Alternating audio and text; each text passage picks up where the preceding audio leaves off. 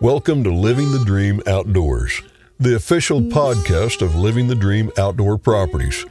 We live by the motto, it's not just land, it's a lifestyle. And we live the outdoor lifestyle every day. Whether you're a landowner or dreaming of joining the ranks of those closest to the earth, we're your brothers and sisters of the outdoors.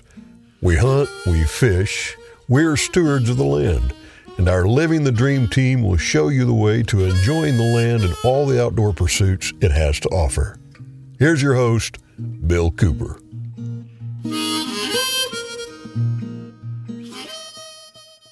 Welcome to Living the Dream Outdoors podcast. I'm your host, Bill Cooper. Got some great things going on today. We're going to be talking about, fishing in the Ozarks. Imagine that. I spent a lifetime here in the Ozarks, about 45 years, and what first brought me to the Ozarks, I was superintendent of Meramec Spring Park way back in the early 70s. I left for a while, but came back. I just can't get away from these hills and these rivers. Talk about them practically every day of my life. But today I have on the show with me Mr. Michael Collins up from Jefferson City, Missouri. And Michael has Misty Mountain Guide Service. Michael, that sounds like a pretty intriguing name. How'd you come up with the name Misty Mountain Guide Service? Well, Bill, I'm a little nerdy, and I really enjoy the J.R.R. Tolkien book. If you've ever read The Hobbit, there's a mountain range in Middle Earth called the Misty Mountain, and I've always been really intrigued by that name. And then, how the story goes is I was driving down to the Raleigh area one day to go do some trout fishing. And I'm looking around. It's really early, driving down Highway 63, and misty, just really misty. And you can see it just kind of rolling over the hills. And Misty Mountain. There it is, Misty Mountain. Stuck with you. Now, anybody spent any time in the Ozarks can certainly identify with that description. That's absolutely perfect, man. But The Hobbit, well, I think I've seen maybe some of the videos or movies or something, but I'm dating myself, there's like a 40-year gap between us. So I'm not into some of the latest things that you youngsters are all about, but hey, I got grandkids that are into all that stuff and Harry Potter, and I have to sit and watch those movies with them, and I think it's a little above me. I just don't get everything that's going on, But Misty Mountain, I understand quite well. I've floated thousands of miles on our Ozark streams, and boy, there's nothing finer than being camped out on a gravel bar on your favorite Ozark stream, and get up in the morning and that mist is rising off the water, and if you got, I call them mountains, Ozark mountains around quite often, those mountaintops will be fogged in, that mist hanging heavily on them. So, man, Michael, you've painted a beautiful picture for us here right off the bat. So I get the feeling that you've been an outdoorsman all your life. My dad taught me well. He taught me a lot of outdoor skills. I was in the Boy Scouts. Got my Eagle Scout award at the age of 18, right before I turned 18, actually. Always been outside. I can't sit still. I got to be outside doing something. Well, I tell you what, I always tell people there's a lot worse things you can do than go outdoors. Well, you're a lucky young man if you had a good father who's teaching you about the outdoors. And did you grow up in the Jefferson City area? I did, yeah. Right here in Jeff City. Well, you had, within an hour or two of you, some great natural resources. So there was no shortage of places to go and visit and to explore. So as a youngster, what was your favorite outdoor area in Missouri? Oh, man. That's a good question. I would have to say the Current River area has always caught my eye. We went down there for recreation as a kid, and then later on, I started getting into the trout fishing down there, and it's just gorgeous. It really is. Of course, it's a national treasure, and I grew up at kind of the other end of the state, southeast Missouri, which is kind of part of the Old South. I grew up on a cotton farm. I'm actually an old cotton picker, pick cotton by hand, and I watched all that change before my eyes. But I certainly wouldn't want to do that again. That's a difficult way to try to make a living. In fact, I used to tell my father once I graduated from high school, man, I was getting away from those swamps and the cotton fields. I was heading to the mountains. I had western United States on my mind, but then I discovered the Ozarks, and I thought, well, there's no point in going any further, So I spent some years as park superintendent and naturalist. I worked first at Meramec Spring Park for the James Foundation, and then left there and went to Bennett Springs, where I was naturalist there, and at Montauk for a period of time. Then I kind of went out on my own, got another career, and then really began writing on the side, and been writing now for over 50 years. And Michael, sounds like you, man, you had a good foundation there, and Current River is not a bad place to have as a favorite place to go. And did you go down primarily to canoe, camp, or fish, or a combination of all? Well, believe it or not, it's primarily canoeing on the weekends down there. My parents really enjoyed the float trip in the summertime, and so we'd always go down to the Current River, or maybe it's the Niangua or Meramec, just wherever they wanted to go, and we'd float all day, camp all night, and have a good time. Oh, you bet. Just no better than that. Right. Yeah, as the years went on, they started putting a fishing pole in my hands, and I just became addicted after that. Well, it's not difficult to become addicted to our riverways here in the Ozarks for sure. There's so many that we can get to in a short period of time, and boy, I've floated a lot of them. Of course, I love the Meramec because it's practically right out my back door. I spend more time on it than any of them, but I love the Curtaway, the Huzzah, the Little Piney, Big Piney, Gasconade are all close to me, and Current River's only about 50 minutes for me, so I can get there pretty quick. Love the Jack's Fork. But I got to say, gorgeous. Yeah, absolutely gorgeous. But my favorite is the 11 Point. It's a little bit bigger river, some deeper holes and that sort of thing, but I've caught some tremendous fish out of there over the years. I just don't get there as often as I would like to. But, Michael, you've lived a charmed life thus far, and whatever possessed you to get into the guide business? Well, I've been fishing since I was about 4 years old, and I've been fly fishing since I was about 10 years old. And it seems like every year that goes by, I just get more and more drawn into it. I just love the sport. I love everything about it. And as I get older, I've had more and more people coming to me saying, "Hey, teach me how to do this." And, I at first I was nervous. I'm like, "Oh, I don't know. I don't know if I can teach this." And well, I started doing it, Sure. And just wade right in. I've got right. Before you know it, I've got people telling me, "Hey, you taught me how to do this. Now take me down to the water." Oh, okay, yeah, we can do that. Yeah. And it just seems like as the last few years have gone by, I've had more and more of that happening to the point where I should really monetize this. And it's not about the money, but it's more one of those things. If you love something, why not make a career out of it? So exactly, and it does cost money, particularly put fuel in a vehicle these days. So nothing wrong with getting a return on your efforts. But I have to commend you there. Right. I love the story you told, how things transpired for you. I've seen so many young guys are just so enthusiastic about the outdoors, and they want to guide, but they're kind of trying to force themselves on people, and sometimes their tactics are not the best. You had a natural transition there where people were coming to you and asking you to teach them and to take them. So you were obviously doing a great many things right, because there is, I'm 73 years old, and I've seen a lot of people come and go in this business, but the naturals, they draw people to them, and it sounds like that's what you're doing. So, hey, good start, I'd say. So in your first year, you've been guiding for about a year now then, and I followed you on Facebook some, watching your post. Look like you're catching some quality fish. Look like you're doing things right, and by right, I mean it's obvious that you have a love for the outdoors and you respect the resource. Now, in your first year, where have you taken people on guide trips? Okay, so for smallmouth bass, and I kind of break this into two parts. I guide for smallmouth bass as long as it is warm enough Yeah. that the smallmouth bass want to eat, right?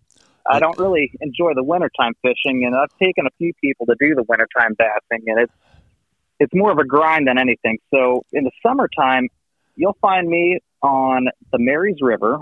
I'm not going to say what part, and it's a really good bass resource. It's floatable most of the spring. Once you get into this time of the year, it gets pretty thin, and it's more of a wading creek. But it's still a great resource. I also guide for bass on the upper Meramec, which I'm sure you're very familiar with. Oh, yeah. And then I really have I call it a secret spot. I call it River X. I don't like putting it out there unless you're a client, you really want to learn how to do this kind of stuff. But it's a pretty small, pretty tucked away little stream in the mid-Missouri area. That's all I'll say about it. But it's chock full of smallmouth bass, spotted bass, and it's a great time. Oh, some of those teeny tiny small creeks, boy, they are jewels, and I love them. I got several of them that I go to, and I don't talk about them, don't write about them or anything, because I want them to stay the way they are, pretty pristine, and sometimes they're hit and miss, but I love to wade and fish. To me, that's one of the coolest things we can do in the Ozarks is be able to wade these small streams and sometimes catch some pretty decent fish. Like I say, it doesn't happen every day. But you mentioned, Michael, that you do most of your smallmouth fishing in the summertime.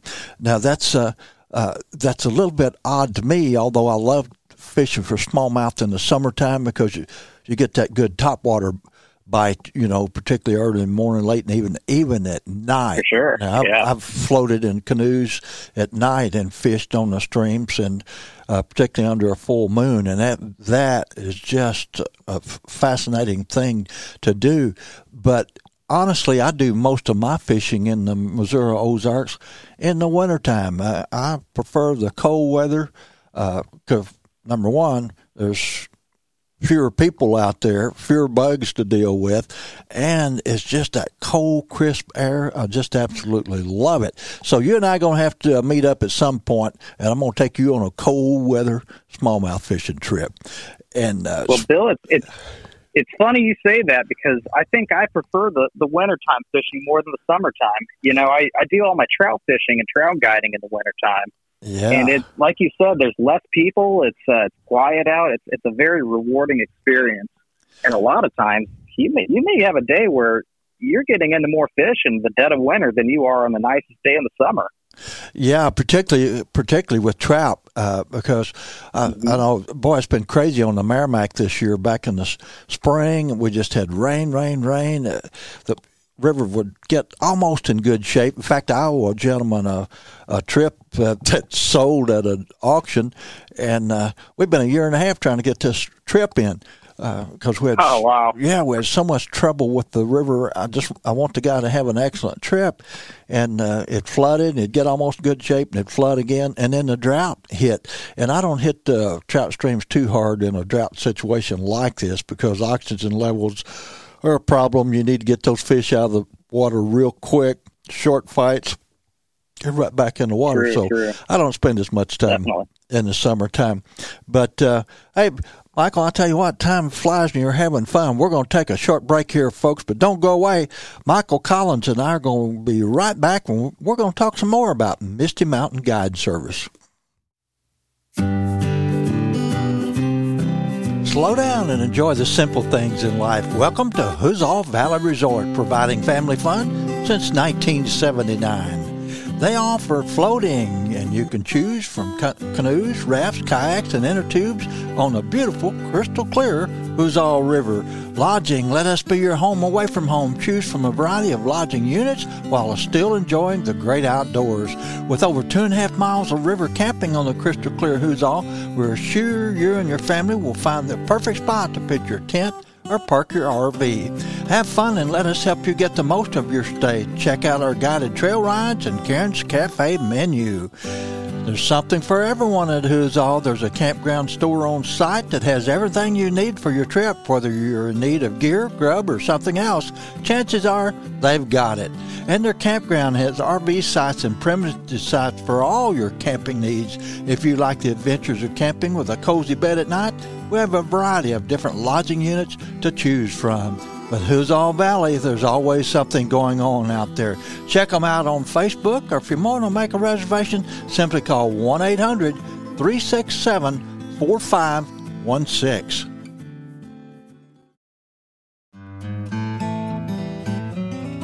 Captain Brian Wilson runs one of the tightest bow fishing operations in the business. Stainwater Bow Fishing operates out of Jerome, Missouri, and the beautiful Missouri Ozarks. They cover most Ozark streams and lakes. You haven't lived until you've searched Ozark waters during the night with Stainwater Bow Fishing while looking for giant gar, carp, and buffalo. Captain Wilson also runs a second boat on Taneycomo Lake. Call today to book a trip with Stainwater Bow Fishing at 573-263-8016. Again, that's 573-263-8016. Be sure and shoot straight. Welcome back to Living the Dream Outdoors podcast. I'm Bill Cooper, and on the show with me is Michael Collins from Jefferson City, Missouri. He has Misty Mountain Guide Service. Michael, man, we had a good time in that first segment. I'm just really getting to know you. I've followed you on Facebook and looked at all those smallmouth and trout photographs. Makes my mouth water, you know. Not that I want to eat them all, but makes me want to get out there. I heard the smallmouth tastes disgusting.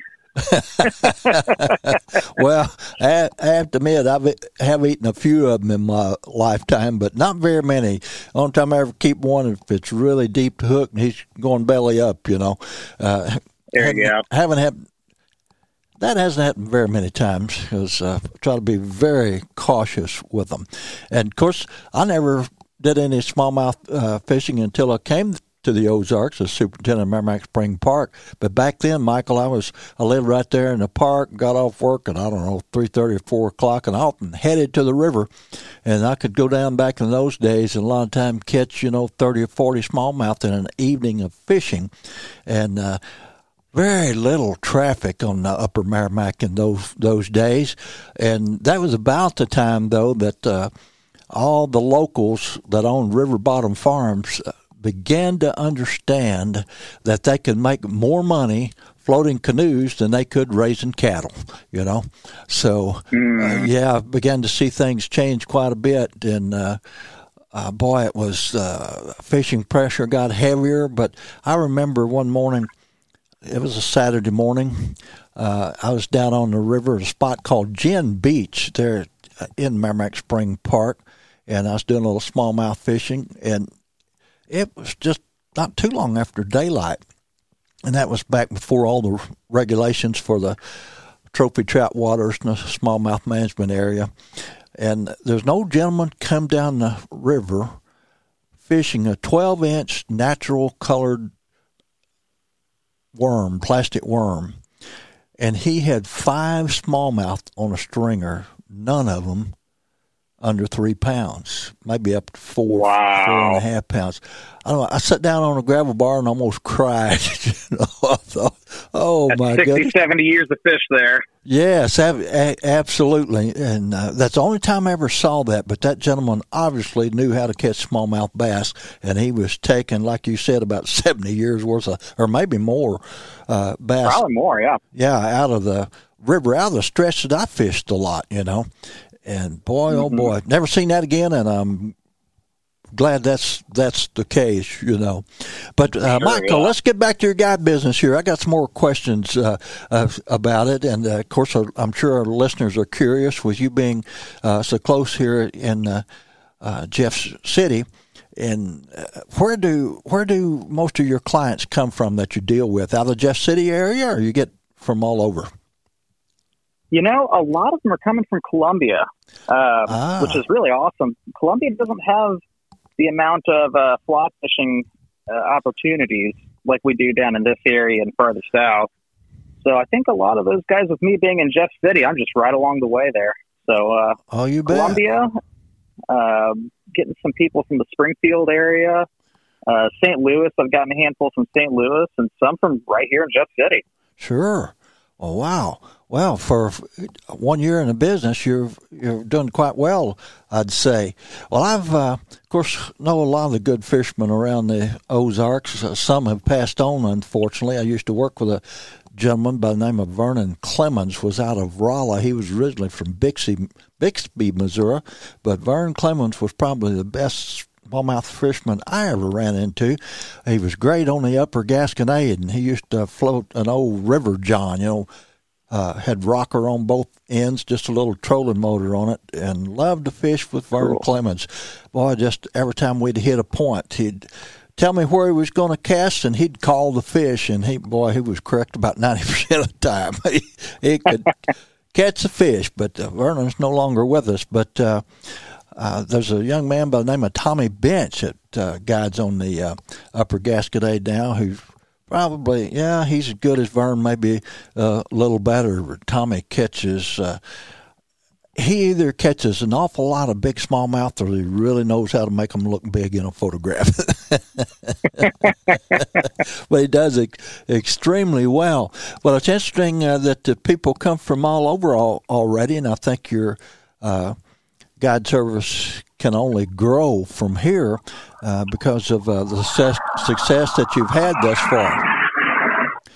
And I sure hope so. Oh, I don't think I'm enjoying every minute of it. Oh, I'm sure you are. Now, when you're guiding, let's say on the upper Meramec, are you floating in a canoe, or what craft do you use to travel on the river? So I use two different crafts. I use a fly craft 2-seater. And what a fly craft is an inflatable raft set up drift boat style, so I can row it with 8-foot oars. And it's really nice. I can pack a bunch of gear on the back end of it. I have a fisherman up front, and I'm just in the back rowing. I can put these guys exactly where they need to be sitting and tell them exactly where to cast. I can grab a net in a heartbeat and get their fish in for them, and it's just a great tool, especially in these smaller rivers where you've got a lot of super shallow flats where it may be a couple inches for maybe a few yards or even more. Right. It's wide enough you can just pick it up and grab it and pull. You betcha. I've fished out of those. Yeah, they're pretty cool. A good friend of mine, Damon Spurgeon, who has Cardiac Mountain Outfitters and guides on the Meramec and the Current and White River in Arkansas as well. He used to have one of those, and he's graduated to a bigger drift boat now. He sits in the middle, and you have a guy in the front and a guy in the back. I often drift along with him and in my kayak and video those guys. And he likes for me to come along, too, because I'm known as the gravel bar gourmet. I've actually wrote a column for a magazine in St. Louis for, a dozen years or so, and all it was about was cooking on gravel bars. So, hey, I'll have to, if you'll float me down the river, I'll cook for you. Bill, I think we're going to have to swap some gravel bar recipes here sometime. Hey, we could do that. I'm always looking for something new to cook on the gravel bars for sure. So, do you use any other, you mentioned maybe another craft that you might use on some of the rivers and streams?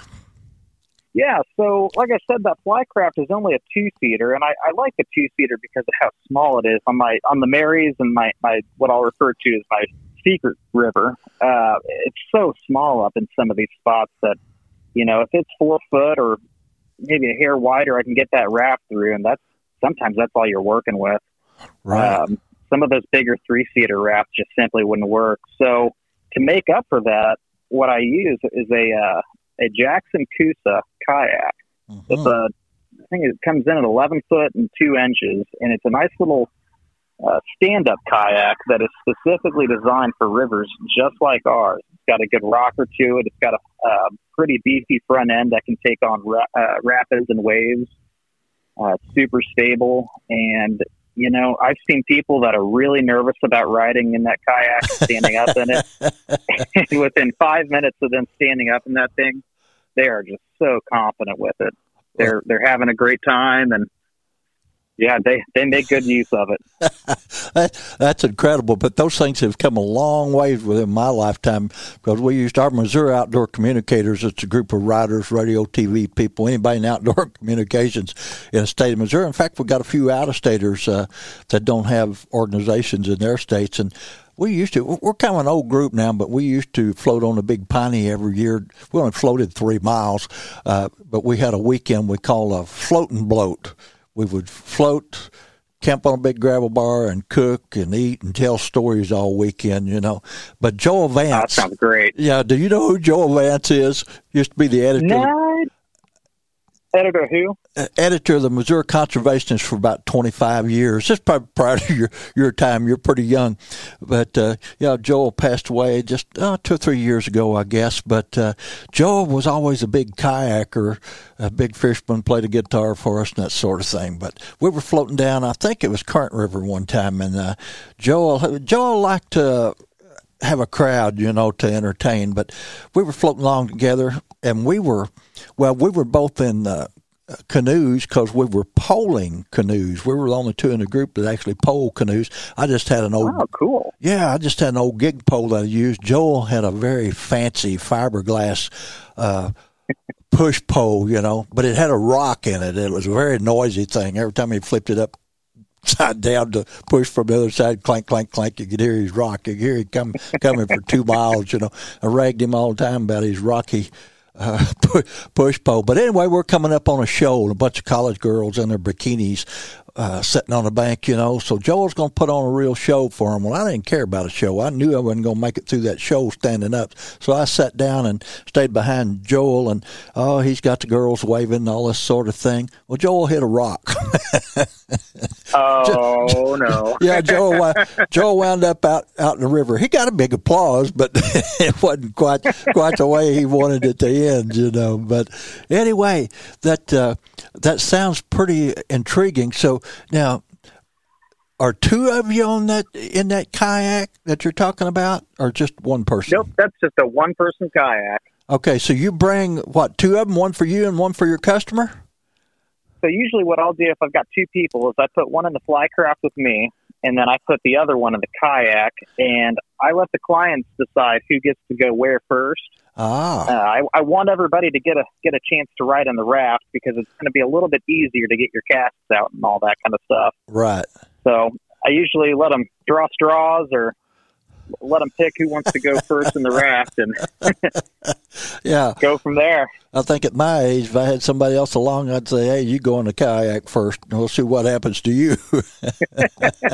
I've definitely had those instances where it's like a son and a dad, and the son says, Dad, you're going to be in the raft all day. Hey, well, so whatever works. But hey, yeah, it sounds like a great deal of fun. So, all right, let's talk about equipment just a little bit here. Now, of course, they don't have to worry too much if you're in the raft and you're drifting along. Is it all fly fishing for you for the smallmouth? So how I do this is I facilitate everything that you need for fly fishing, and I highly suggest and promote the fly fishing aspect. And that's just because even though we're in a somewhat fly fishing area, there's not a ton of people in the Missouri area that are into the fly fishing thing. And I really like promoting the sport that I've fallen in love with, you know. Right. So I really try and promote the fly fishing and facilitate for that. I have had clients in the past that have said, hey, I really just want to, you know, throw some spinning stuff. And I said, that is awesome. Let's do it. Sure. Bring what you want. And I do have a few rods and reels set up for it. So if I get a client or two that they're not quite set up for it, I've still got everything they need. But yeah, I can go either way with it. Well, that's cool. That gives people a good opportunity. But I love the fact that you are educating folks about fly fishing for smallmouth for these Ozark streams, because I would dare say that many of them are probably flabbergasted at how well you can do fly fishing for smallmouth. You know, they're real suckers for anything that looks like a crayfish, and got some patterns I absolutely love to throw to smallmouth, and particularly if you get in a situation where you can do a little sight fishing, you can actually see a smallmouth. boy, I'm disappointed if I don't catch them, if I can see them. If you don't mind talking, what are some of your favorite, basic go-to fly patterns that you fish for smallmouth on these streams? Sure. So I pride myself in being a big streamer guy. I love big streamers. And when I say big streamers, we're talking 6 to 7 inch bugs. Wow. I tie them out of deer hair, marabou, craft fur. I like to throw the big stuff. And the reason why is because, as I'm sure you know, Bill, smallmouth are extremely aggressive. When they want to eat, they are going to hammer it. Absolutely. Every time. And so I've found that as long as they're not being extremely finicky, they'll eat a big bug. Almost every day I go out smallmouth fishing, I can get at least some follows. If it's a rough day, we're talking, I can at least get follows. But usually I'm throwing those 6-inch flies and I'm getting fish. I'm sure that's true. Now, with these bugs being that big, are they articulated streamers? I would say probably 50% are. I like to run the articulated streamers in areas where there's rainbow trout, like the upper Meramec. Yep. And the reason why I call rainbow trout tail biters, because yeah, true. If you ever watch rainbow trout, it's totally different from brown trout or smallmouth. They come following a fly from the back end, and they're going to nip at the tail. Mm-hmm. So those articulated 2-hook patterns are really handy if you're ever in an area where you've got the rainbows. But I would say probably the other 50% are deceiver style streamers. I tie them with one big hook, and it's designed. The hooks that I use are designed to just hook them right at the side of the mouth. They grab onto these things, and they're not getting off. Mm-hmm. Well, that sounds like. What about favorite colors in those big streamers? Oh man, I'm always playing with my colors. I think color is going to be dependent on what's going on in the environment, right? Mm-hmm. So if you've got a really nice, hot, sunny day, bluebird skies, I'm going to throw something extremely bright, like fire tiger colors. And by fire tiger, I mean, your lime green, then your yellows and your reds and oranges, super bright stuff. Maybe like some rainbow trout, cotton candy kind of patterns. Yep. Your whites, blues, and pinks. If you've got kind of a darker day, I may go more natural colors, not necessarily dark colors, but just natural colors. Right. If it's high water, I go black and purple, almost religiously black and purple. It's just in that off-color water, they can see that better than anything else, and it just seems to work for me. Yeah, creates black and purple. Yeah, good silhouette for them to see, I suppose. Definitely. And almost all of my flies now, I'm integrating at some part of the tying process some sort of UV material. I've really been drawn into the UV stuff. I think that it gives us such a big advantage. Fish can see UV color way better than we can. Right. And I think it's a really looked over part of fly tying. I'm sure that's probably true. That's something I've not had much experience with. So I'll have to keep in touch with you, see how that develops for you. Hey, Michael, we need to take another break here, folks. I don't care if you're driving down the highway, carrying those groceries in, doing chores. Stick with us. We'll be right back in about 1 minute. Bass fishing on the Lake of the Ozarks, look no further than Big Ed's Guide Service right there on Lake of the Ozarks. Big Ed Franco has been fishing on Lake of the Ozarks most of his life and has been guiding for almost 2 decades. I've fished with Big Ed, had a great time. He's a lot of fun and certainly knows where the bass live. You can call Big Ed to make a reservation at 573-692-6710 or go to bigedsguideservice.com. And on the flip side of his business card is Bass and Baskets. That's a bed and breakfast that he and his wife Deb also run right on the banks of Lake of the Ozarks. You have a beautiful place to stay, great meals, beautiful outdoor decor, and you can walk right out the front door, get on Ed's bass boat, and head out to fish. You can call for the bed and breakfast at 573-692-6737 or look them up at bassandbaskets.com.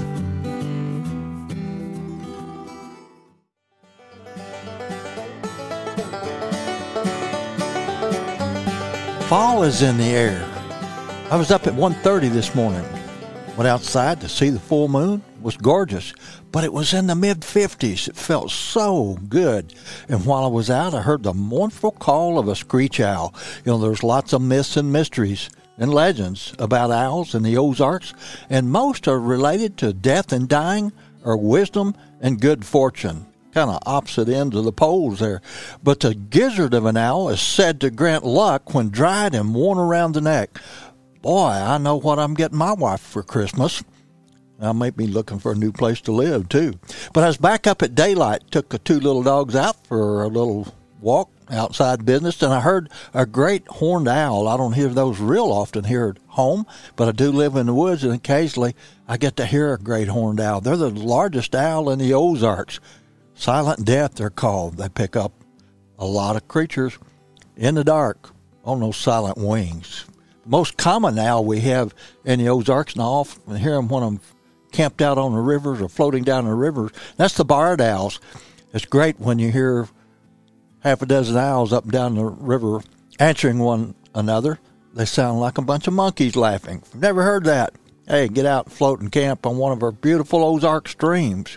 But boy, early this morning, local geese were flying overhead, headed to a nearby pond. This gave me the fever. It's not too long till we'll be having our early goose season. I always enjoy getting out on some of the local ponds and taking a few geese. I put them in my wife's air fryer and kind of turn them into shredded goose like you would pork. Make great barbecue sandwiches. But there were doves out in the food plot as well.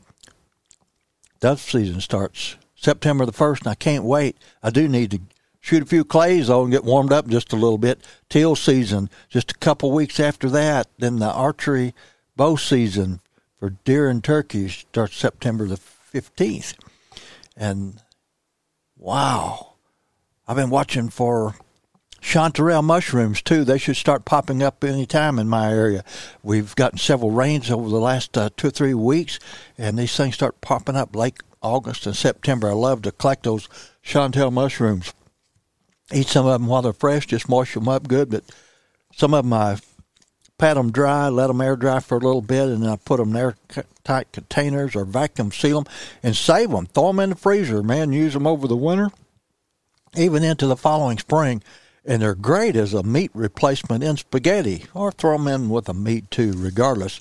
They are great, great fruits that we can collect from the out of doors. It's just, fall. I just can't wait for it to get here. And it's great, great times. But the late, great Leonard Hall, one of the finest naturalists ever to come out of the Missouri Ozarks. He wrote several books. One of them was a journal of the seasons on an Ozark farm. And just a short little reading out of his book. Talking about September and the fact that autumn was coming. He says there are, of course, some fruits of the forest that do not become edible until a hard frost, while others are just now at their peak. On our walk around the farm, he found, for example, that wild grapes were turning ripe and hanging in dark clusters from ancient vines that climbed to the tops of the highest trees, sometimes strangling them to death. The grapes are edible, though a trifle sour. They still need a frosty night or two to convert the juice to sugars. Yet now is when they should be gathered for making wild grape jelly, which has a fine, tangy flavor that goes well with any sort of wild game. Yeah, in my younger days, I used to make wild grape jelly. Later on, when frost has sweetened them, it is almost impossible to get them to gel. Elderberries are another fruit that must be gathered before frost, and boy, they're plentiful here in the Ozarks. This is a versatile wild plant, for a light wine can be made from the blossoms, which are also sometimes dipped in a batter and fried. The stems, which are hollow, were once used to make spiles for collecting maple syrup. In other words, they were sticking that hollow stick in the maple tree, and the syrup would run down through that spile and drip off into a bucket. Right now, the bushes are loaded with great clusters of purple fruit from which country folk like to make at least a pie or two and a few glasses of jelly. Most forms of wildlife share in the elderberry crop too, including quail, doves, songbirds, deer, wild turkey, and fox squirrel, while cattle browse freely on the leaves and twigs, and this is also the case with our persimmon, although this fruit of autumn needs, with the exception of an occasional and rarely discovered tree, a few really frosty nights to turn it sweet and take out the pucker. Boy, if you eat them green, you're definitely going to have a case of the puckers. Still, another autumn fruit is the blackhaw, Viburnum prunifolium, which has a frosty dark blue fruit with a pleasant taste. This can also be used for making jelly, though the juice of some tart fruits, such as crabapple, must be added to give it flavor. Again, it is used by many forms of wildlife, and besides being a decidedly ornamental tree for use in the yard, it will help attract the songbirds. Little words of wisdom about farm life in the Ozarks back in Leonard Hall's days. By the way, he was a great proponent of forming the Ozark National Scenic Riverways. Leonard Hall, a great Missourian. Hey, another tip, trout fishing. Boy, fish start feeding up for the winter in the fall. And if you're fly fishing for trout, remember, accuracy above all. When contemplating the narrow cone of vision of a trout that's surface feeding in relative shallow water, two things stand out. One is that a cautious angler can approach to a close position, particularly from behind the fish. But this advantage also comes with a challenge. This narrow window dictates that the fly be presented precisely in the trout's line of drift, no more than a foot or so to either side and just above the edge of the window. So there you have it. Cautious approach, close to the target, short, accurate cast, trout on the line. Give it a try. I'm sure many of you are great fly fishermen and know that fact. Teach a youngster. Hey, it's time, fun time here on the show, and it's time for the giveaway. And today's giveaway comes from a new sponsor, Misty Mountain Guide Service. That's Michael Collins out of Jefferson City, Missouri. He's known for fishing big streamers. And he's a young man, about 30 years old, been fishing since he was 4 years old, guiding for a year or two. But his phone number is 573-823-9057. And Michael guides on the Marys River up close to Jefferson City. I don't think I know of anybody else that guides on the Marys River. But he also has a secret small creek that he takes people to for smallmouth bass. And he also guides on the upper Meramec, right in my backyard. I hope to get together with Michael soon. But, hey, what an awesome program he did for us today. Gave a lot of information about fly fishing and fly fishing in the Ozarks. But anyway, we're giving away a $100 gift certificate towards a guided fly fishing trip with Michael Collins.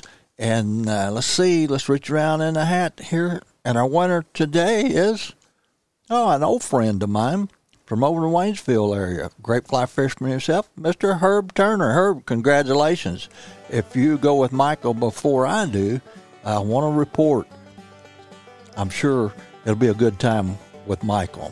Hey, I want to tell you again real quick how to enter into the drawings. Every 2 weeks, we give away a certificate worth $100 from one of our sponsors, and it's either a $100 gift certificate or $100 in merchandise. All you have to do is go to Living the Dream Outdoors Podcast Facebook page, like the page, and then just type your name in. That automatically enters you into the drawing. Thank you so much. Have a good fall.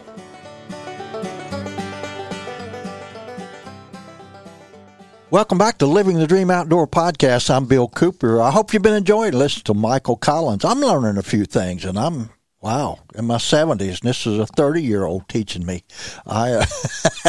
Michael, goes to prove, man, there's always something new to learn in the outdoors, particularly when it comes to fishing. It's amazed me over the decades. I keep thinking the year's going to come when no manufacturer is going to have any new flies or lures or whatever.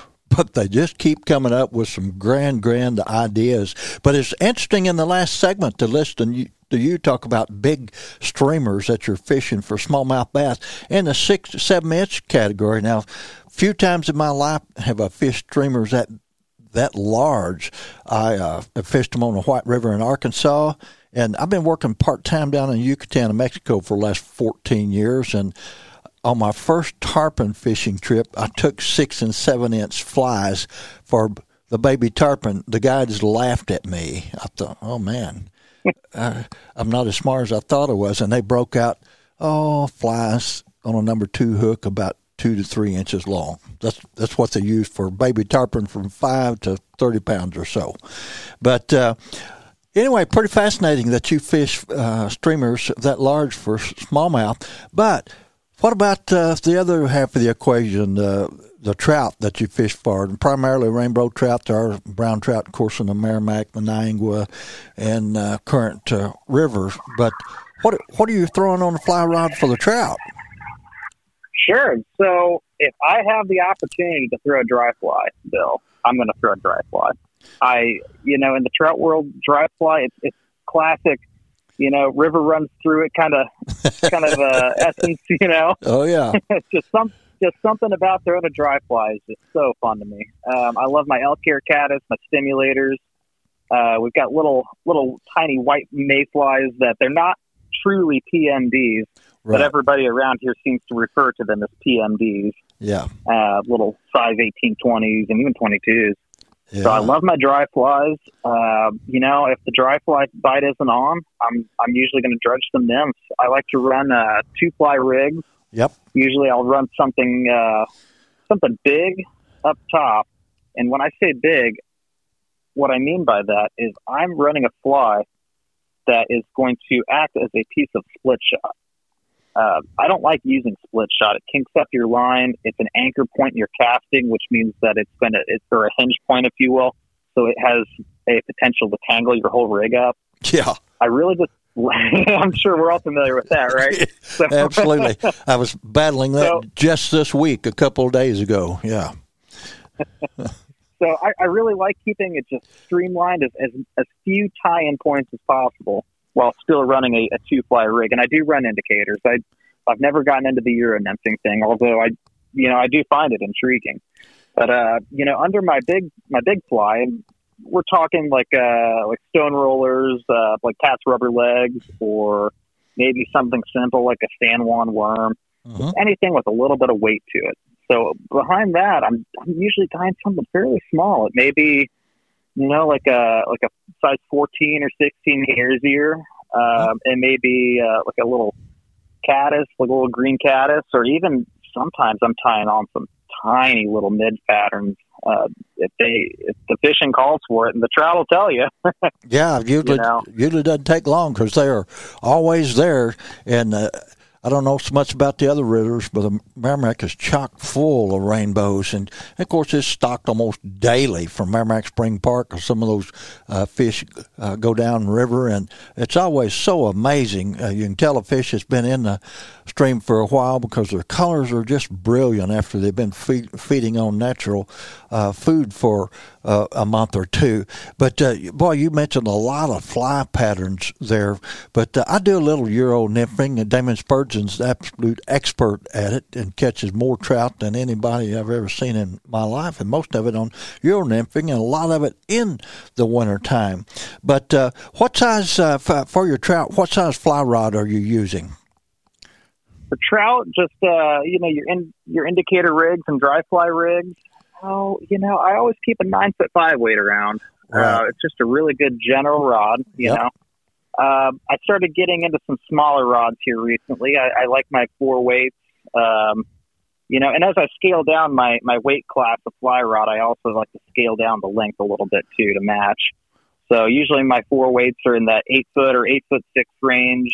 My 3 weights, you're looking at 8 foot, and I have a 2 weight, but I don't really like to cast it too much. It's just not really applicable for a lot of the stuff that I'm doing. But yeah, if I ever go to Colorado, I've got a 2 weight. Mark Van Patten made for me many years ago. He's a dear friend of mine. You familiar with Mark Van Patten? I saw Mark do a little presentation at the library in Jeff City here a few years back, and he's a very knowledgeable fly fisherman. Oh, he's one of the best. He was one of the original old-timers on the first stream team that was created. Of course, Mark retired from MDC, bought a place down on Current River, he and his wife, Regina, and he works as a summer naturalist park ranger for the National Park Service. In fact, he's teaching classes this next weekend, I think, fly fishing classes.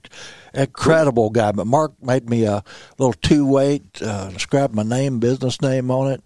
The little rod weighs about 1.5 ounces. I'm almost afraid to take it out of the case, Got a jungle cock feather inlaid in the shaft of the rod, and you can't even get Oh, that's cool. Yeah, I'll show it to you sometime. You can't touch it, but you can look at it.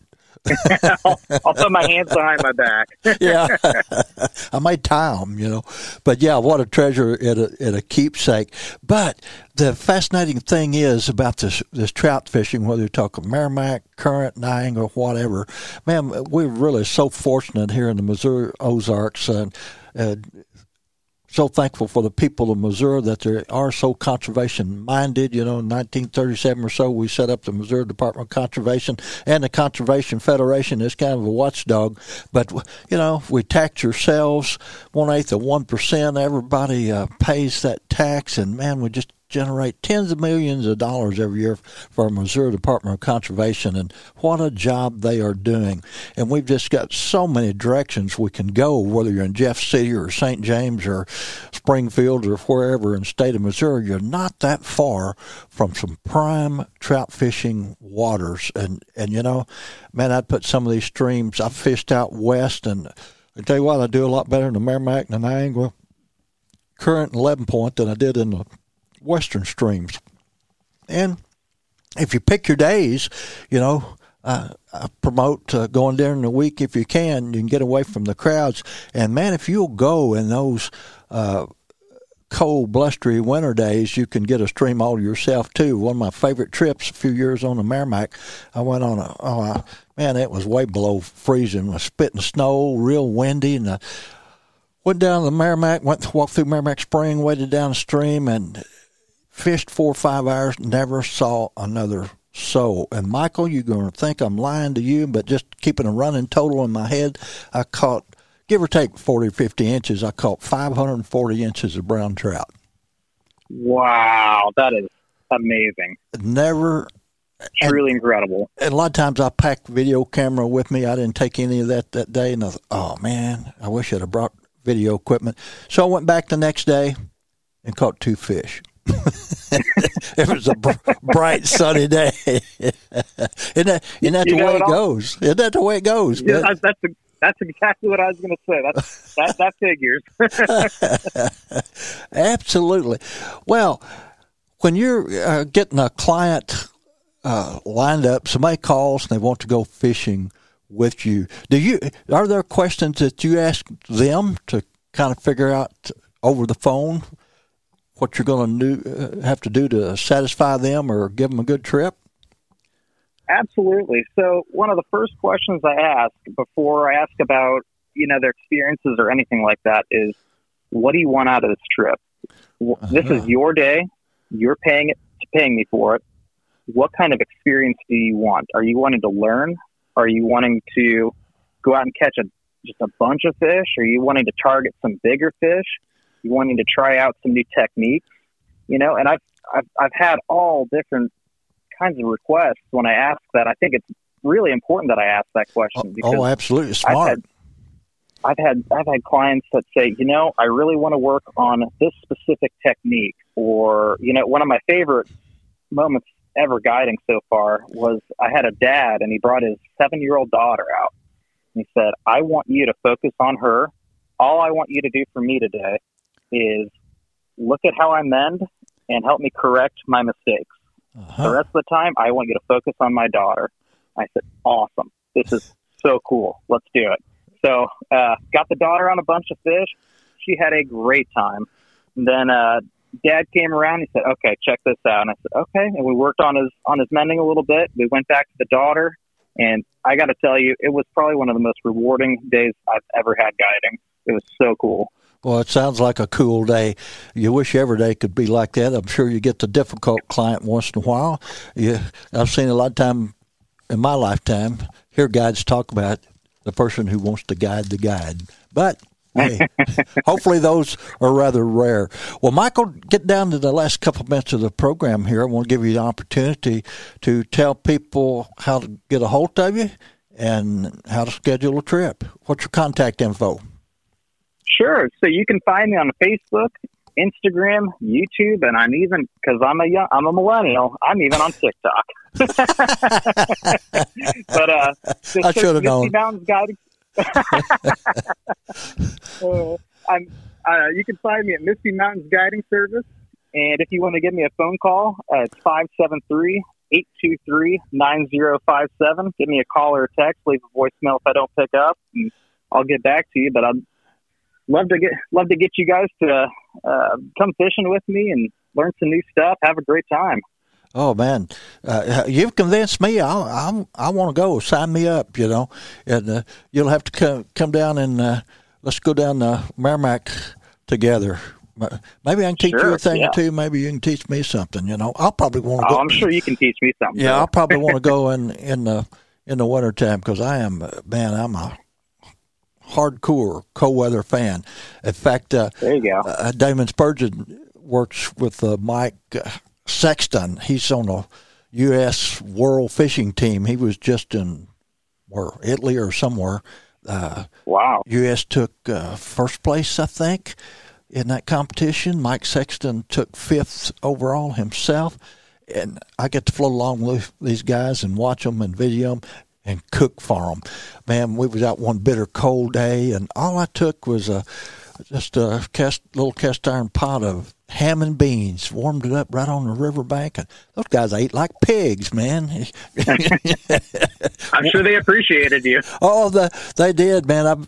That cook pot's made me a lot of friends over the years, and I always tell people, still a lot of people make fun of me, referring to me as the gravel bar gourmet, but I brag, everybody wants to know my secret ingredients for my favorite recipe. I said, well, they're all my favorites. My secret ingredient, it's no secret. It's a pinch of sand, Drop a little sand in every dish I make. It's not a river meal unless there's a little sand in there. Oh, you get sand in your underwear and everywhere else, so you just well have it in your food. Well, Michael, man, it has been an absolute delight to have you on the program. And I like to leave people with this thought every show we do. You and I are living our outdoor dreams. We really are. I'm kind of getting towards the end of my career. I probably only got 20 years left, and but I've had a good 50 years in it, and I love to see young fellows like yourself and ladies coming into the outdoor industries and doing great things. And I try to encourage you young folks and tell you that what you're doing, I know you love it, and it's a great deal of fun, but understand this, if you haven't thought about it, what you're doing is very important to the future of the outdoors, and particularly here in the Missouri Ozarks, because you're teaching people skills that they can use for the larger portion of their lives. But beyond that, beyond the skills, you're changing attitudes and teaching attitudes and helping ensure that we're going to have great outdoors to enjoy here in the Missouri Ozarks for a very, very long time. So, folks, I encourage you to get outdoors and live your outdoor dreams. I'm Bill Cooper, and this has been Living the Dream Outdoors Podcast. Hey guys, this is Frank Cox with Living the Dream Outdoor Properties. Hey, have you ever considered a career in real estate? If you have, but you don't have your license, this is your opportunity. So each month, the Living the Dream Outdoor Properties team is giving away a free seat to the online training that you need to take in order to get your real estate license. We would love to have you join our team.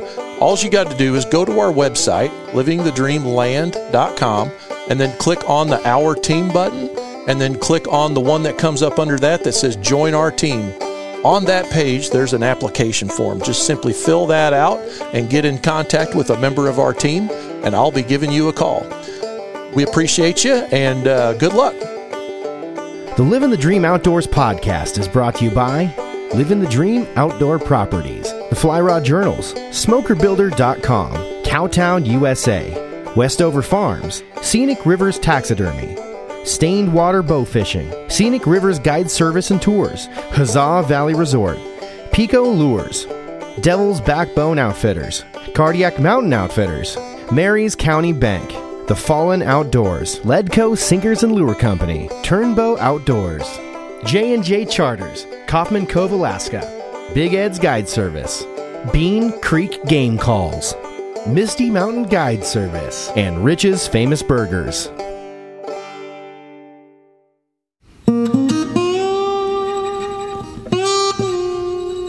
Land ownership is the American dream. Land is the basis of all life. Our wise use of this most precious of resources ensures the survival and growth of free institutions and our American way of life. At Living the Dream Outdoor Properties, we value the traditions and freedoms that land provides us. Every day we seek the solace of a mountain sunrise over traffic jams and smog, the calming silence of a bubbling stream over the sirens of the city, and the quiet of the countryside over the hustle and bustle of the world. We hunt, we fish, we farm. We live off the land. It's our mission to help our clients live out their dreams on the land as we do. At Living the Dream Outdoor Properties, we believe that it's not just land, it's a lifestyle. Join us 5 days a week on Living the Dream Outdoor Podcast as the Living the Dream Outdoor Dream Team explores the most desired outdoor properties in the Midwest and whisks you away to incredible hunting, fishing, and outdoor recreation opportunities.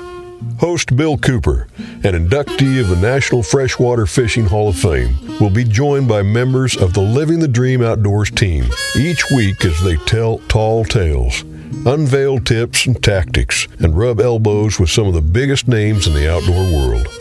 You'll also find the Living the Dream Outdoors podcast on your favorite social media platforms, including Facebook, YouTube, Instagram, and TikTok.